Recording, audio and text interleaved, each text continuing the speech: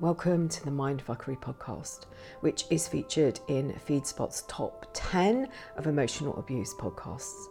I'm your host Elizabeth, and in here we explore the areas where others fear to tread. I'm the founder of the Divorce Sanctuary and Wound Talking. I'm also author of Finding Lily, the A to Z of emotional abuse and divorce matters. I've been a woundologist for over 20 years, working with past life wounds, clearing ancestral trauma and working with this life wounding. It's through my own personal journey I know how much this hurts and how confusing life becomes. So many questions, no real answers. I'm on a mission to educate as many people as I can on the effects of trauma on our lives and our children's lives, healing those wounds and healing the wounds of our mothers and our fathers. It stops here, it stops now, and it stops with us. So welcome along for the journey of a lifetime. Hello and welcome. I have my tea and I want to talk about wounds as I usually do, but I want to talk about maybe the ones that are making you ask what's wrong with you. Maybe if you go inside.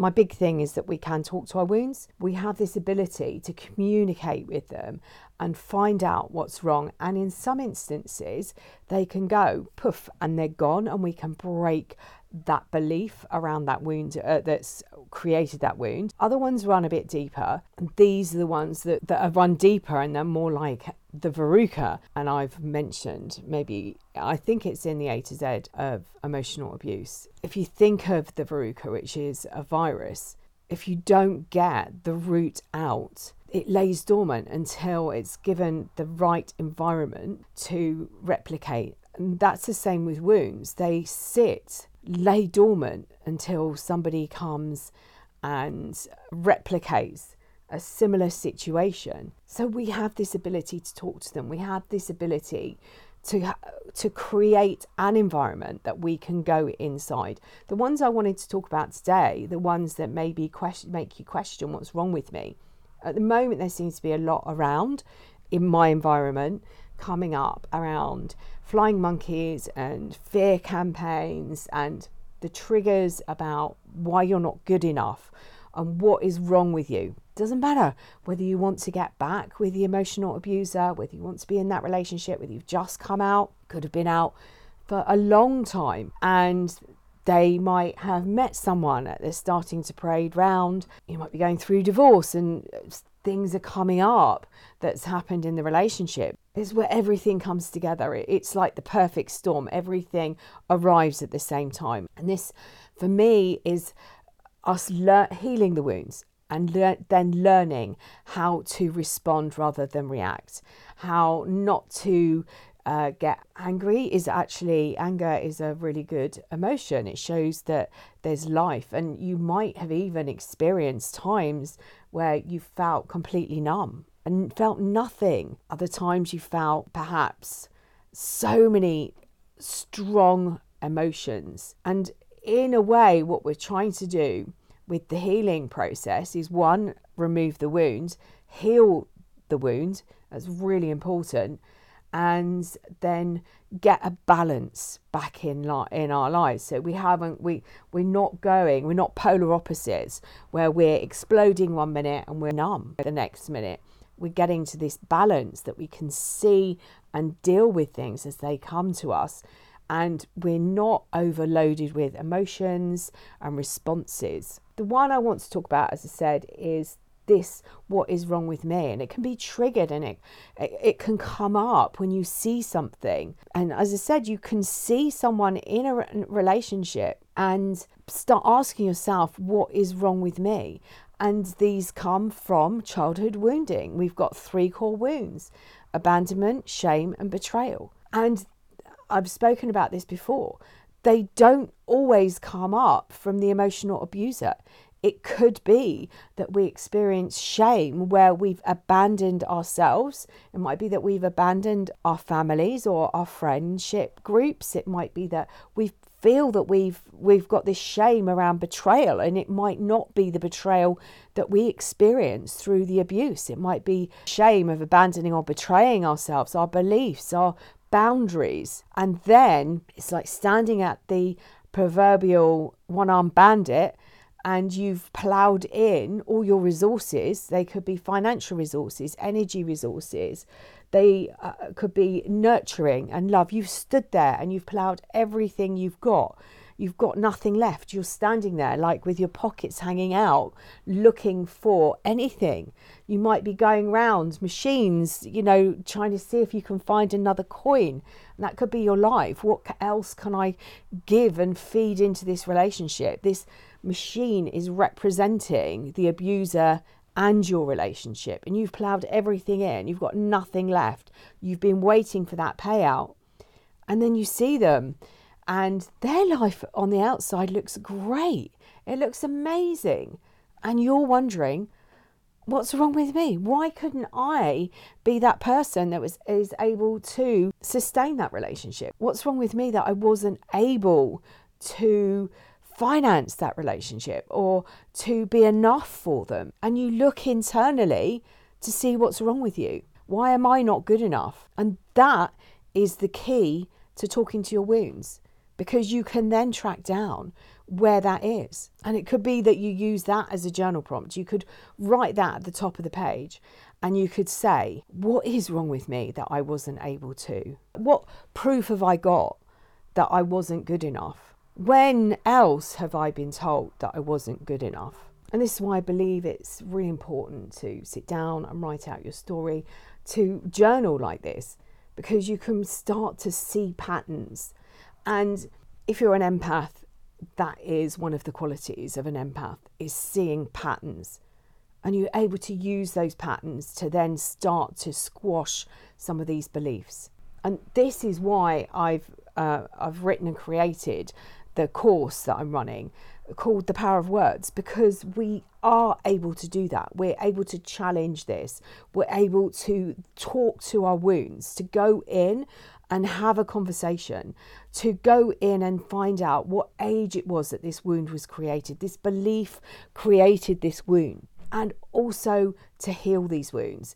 It is so powerful and it's life-changing. You can literally change your life by doing this and using other tools to assist and help, and you're then nurturing and creating a different environment, one that's more healthy, that supports a healthier thought process, that supports and nurtures you in a healthier way. And when you start to change, your energy changes. When you start to change these beliefs, things happen. It's like putting on clothes that make you feel good.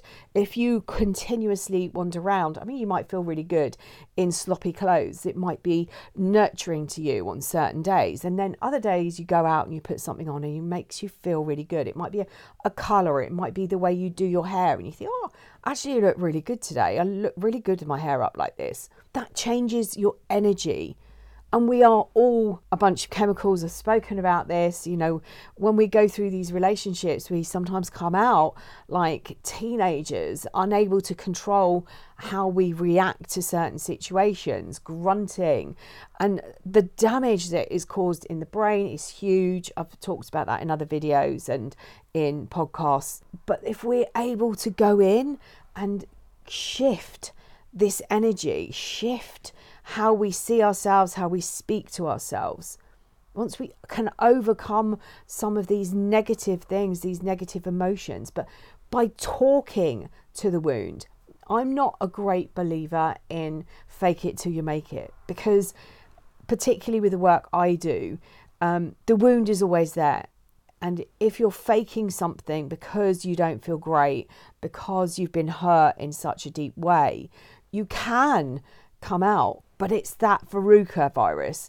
It's that wound that's sitting there. It's waiting for the perfect storm. It's waiting for the perfect environment to grow and spread and explode. And this is why but by taking a proactive approach, by feeling in a certain way and then saying, okay, what's going on? Why do I feel like this? And maybe writing out. And maybe you could have a set of journal prompts that you can insert a word where is this coming from? What is it? How does it make me feel? Have I experienced this before? Have I experienced this before is such a crucial question, because it will show you that pattern. One of the things I did shortly after separating from my ex was I sat down and I started to see characteristics.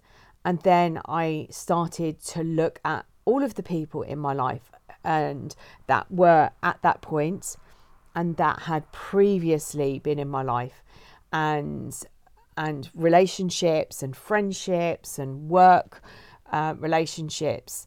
And I started to see the patterns.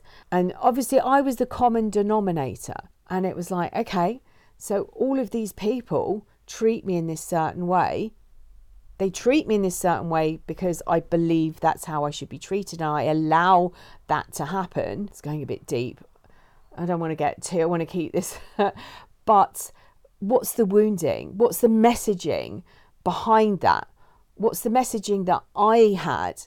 So initially I sat down with this map, and I had me at the top, and I went down in different columns of, family and close friendships and people that I worked with, and then other friendships that were slightly tiered out.